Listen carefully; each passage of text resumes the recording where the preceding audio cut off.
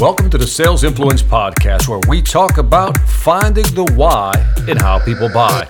I'm your host, Victor Antonio, and today we're going to talk about preference formation and preference destabilization and some tactics. Ooh, sounds like a complicated topic already.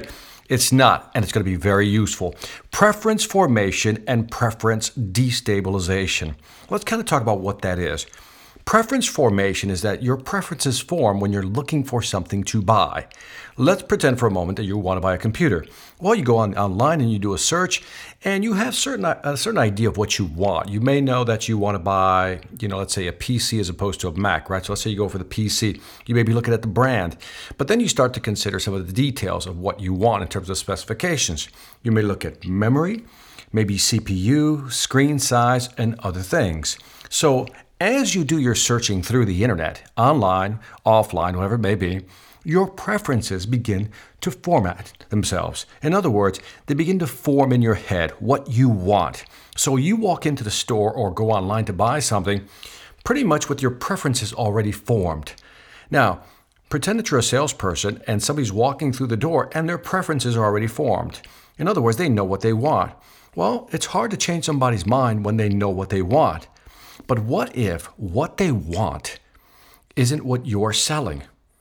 What happens when they walk through that door and what you want to sell them isn't what they have in their head? Now you have to find a way to change their mind. But as you know, if you've listened to my other podcasts, when people walk in and their preferences have been formed, it's really hard to change their mind. And the only way to convince somebody to consider a new product or a new service is to destabilize their preferences. That's a nice topic, right? How do you destabilize their preferences? That's preference destabilization. So let's walk through an example. Sounds complicated, but it really isn't. And it's really going to be very applicable in what you do. So let's walk through a simple example. And then I'm going to give you some strategies that you're going to be able to implement to destabilize a customer's preference. And again, the goal of destabilizing their preference is to get them to buy your product when they're already sold on buying another product. Let's walk through it slowly. Let's pretend for a moment, let's go back to our looking for a computer example again. And let's say that you've been searching online and you're going to go with a PC. And your top buying criteria are the following. Your first one is memory. You want a lot of memory. And let's say, you're in marketing, you're a graphic designer, whatever it may be, and you need a lot of memory. The second thing you're looking for is CPU. How fast is that computer going to be? Speed is important. Third may be screen size. So let's say that your customer is walking through the door and their preference have been formed in the following manner. They want a PC, and their first criteria is they want a lot of memory. Second, a fast computer with a fast CPU. And number three is screen size. But let's say that the product you offer may not have those preferences or criteria in that order. So, tactic number one, minimize one of their criteria. Let me say it again. One strategy is to minimize one of their criteria. Let's say, for example, that their number one criteria is memory.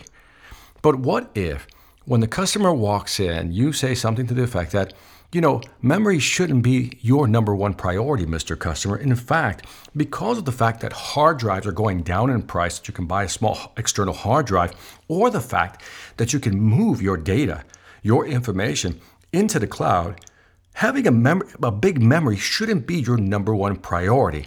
It should be a fast computer. In other words, your CPU time is what you really should be looking at as your number one deciding factor. Now, what I've just done, if the customer buys that, is I've now moved CPU speed of the computer from the number two position to number one by minimizing the importance of having a lot of memory. Now, sometimes we want to minimize the importance of something because we don't offer that. Let's say that I have a computer that's very fast but doesn't have a lot of memory. In this case, by minimizing memory to the position number two as opposed to number one in terms of deciding factors, I now have a better chance of selling my computer. So strategy number one is to minimize something by telling the customer, hey, you don't really need that. That shouldn't be that important. That's a lesser priority. And that's one strategy you can use to minimize the buying criteria. And again, all this is to position your product as number one. Now, let's say that a second strategy we want to use is that we want to elevate. Maybe the consumer isn't thinking that something is important, but we, from what we're selling, we think it's important, but they don't. Let me give you an example. Let's say, for example, that screen size in our example was number 3. We originally started out with memory number 1, CPU number 2, screen size number 3. But let's say that one of our biggest strengths is the big screen sizes we offer, the variety of screen sizes we offer. So what we want to do is tell the customer or ask the customer, what are you going to use this computer for? How much time a day are you going to spend on this computer, Mr. Customer? Well, the more you ask questions, you realize that the customer is going to spend a lot of time on that computer, which means they're going to need a big screen. And what you're now doing is telling the customer, right now you have screen size as your number 3 priority. I think you should move that up to maybe number 2.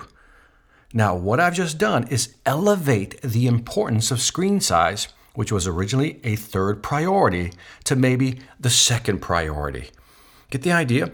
So, how does this apply to you? When you're selling a product, sometimes the customer doesn't really appreciate or discounts how valuable that feature or function is with your product. And what you need to do is to elevate the importance of that feature or function by asking the customer questions. And the customer goes, I never thought about it. I guess screen size, for example, is important. So again, one strategy is to minimize the importance of something, like we did with memory. But sometimes you want to elevate the importance of something because, it's more important than they think, and it's something that you sell, and it's one of your strengths. So minimizing, elevating, 2 key strategies when it comes to preference destabilization. Last but not least is to insert a new preference, something the customer hasn't thought about. For example, let's go back to our computer example. Customers walking in. Originally, the priority was memory number 1. CPU number 2, screen size number 3. Then we minimize memory to number 2 slot. So now CPU is number 1, memory number 2, screen size number 3. But then we want to elevate the screen size, which we did. So now the customer's preference is CPU is still number 1, screen size is number 2, and memory is number 3. But what about something the customer hasn't thought about? For example, battery, weight, and life. Maybe the customer hasn't thought about battery life for their laptop. Let's assume this is a laptop. They haven't thought about battery life. So we now ask the customer, now, by the way, I would insert something that we offer that our competitor doesn't, or something I know is a big differentiator that our competitor doesn't have. And let's pretend for this example that the customer our competitors don't have great battery life with their computers, but we do. But the customer hasn't thought about this because it's not in their top 3 criteria. So by inserting, having the discussion, Mr. Customer, have you thought about battery life? Mr. Customer says, what? Yeah, battery life. You told me you're a salesperson. You tell me you travel quite a bit. And you also told me you travel international quite a bit, which means these are long rides where you're probably going to get some work done and you need to maximize your battery to basically do work while you're flying. Customer goes, I never really thought about that. So now the customer says, that's even more important to me than memory. So now what I've done is I've inserted a new criteria into the preference formation. In other words, I've destabilized the top 3 by inserting a new thing, a new feature, battery life, or weight that they haven't thought about. So now maybe the new criteria for making a buying decision is, let me go to the original. It was memory number 1, CPU number 2, screen size number 3. But by using my minimize strategy, by using my elevate strategy and insert strategy, I've now reshuffled, destabilized the preferences, and now the customer has in their mind that CPU time, speed is number 1, screen size is number 2, battery life is number 3, and memory is number 4. And guess what? When I look at those top 4 criteria, they align perfectly with the product I have to offer, and I do it better than my customer. So keep this in mind. Learn how to minimize, elevate, or insert feature sets that play to your advantage. Keep that in mind. This is Victor Antonio. Let me know what you think of this podcast. Also, don't forget to check out my website where you can actually download, by purchasing, some of my video training programs at seminarsonselling.com. That's seminarsonselling.com. This is Victor Antonio with the Sales Influence Podcast, always reminding you, selling ain't hard when you know how. Take care.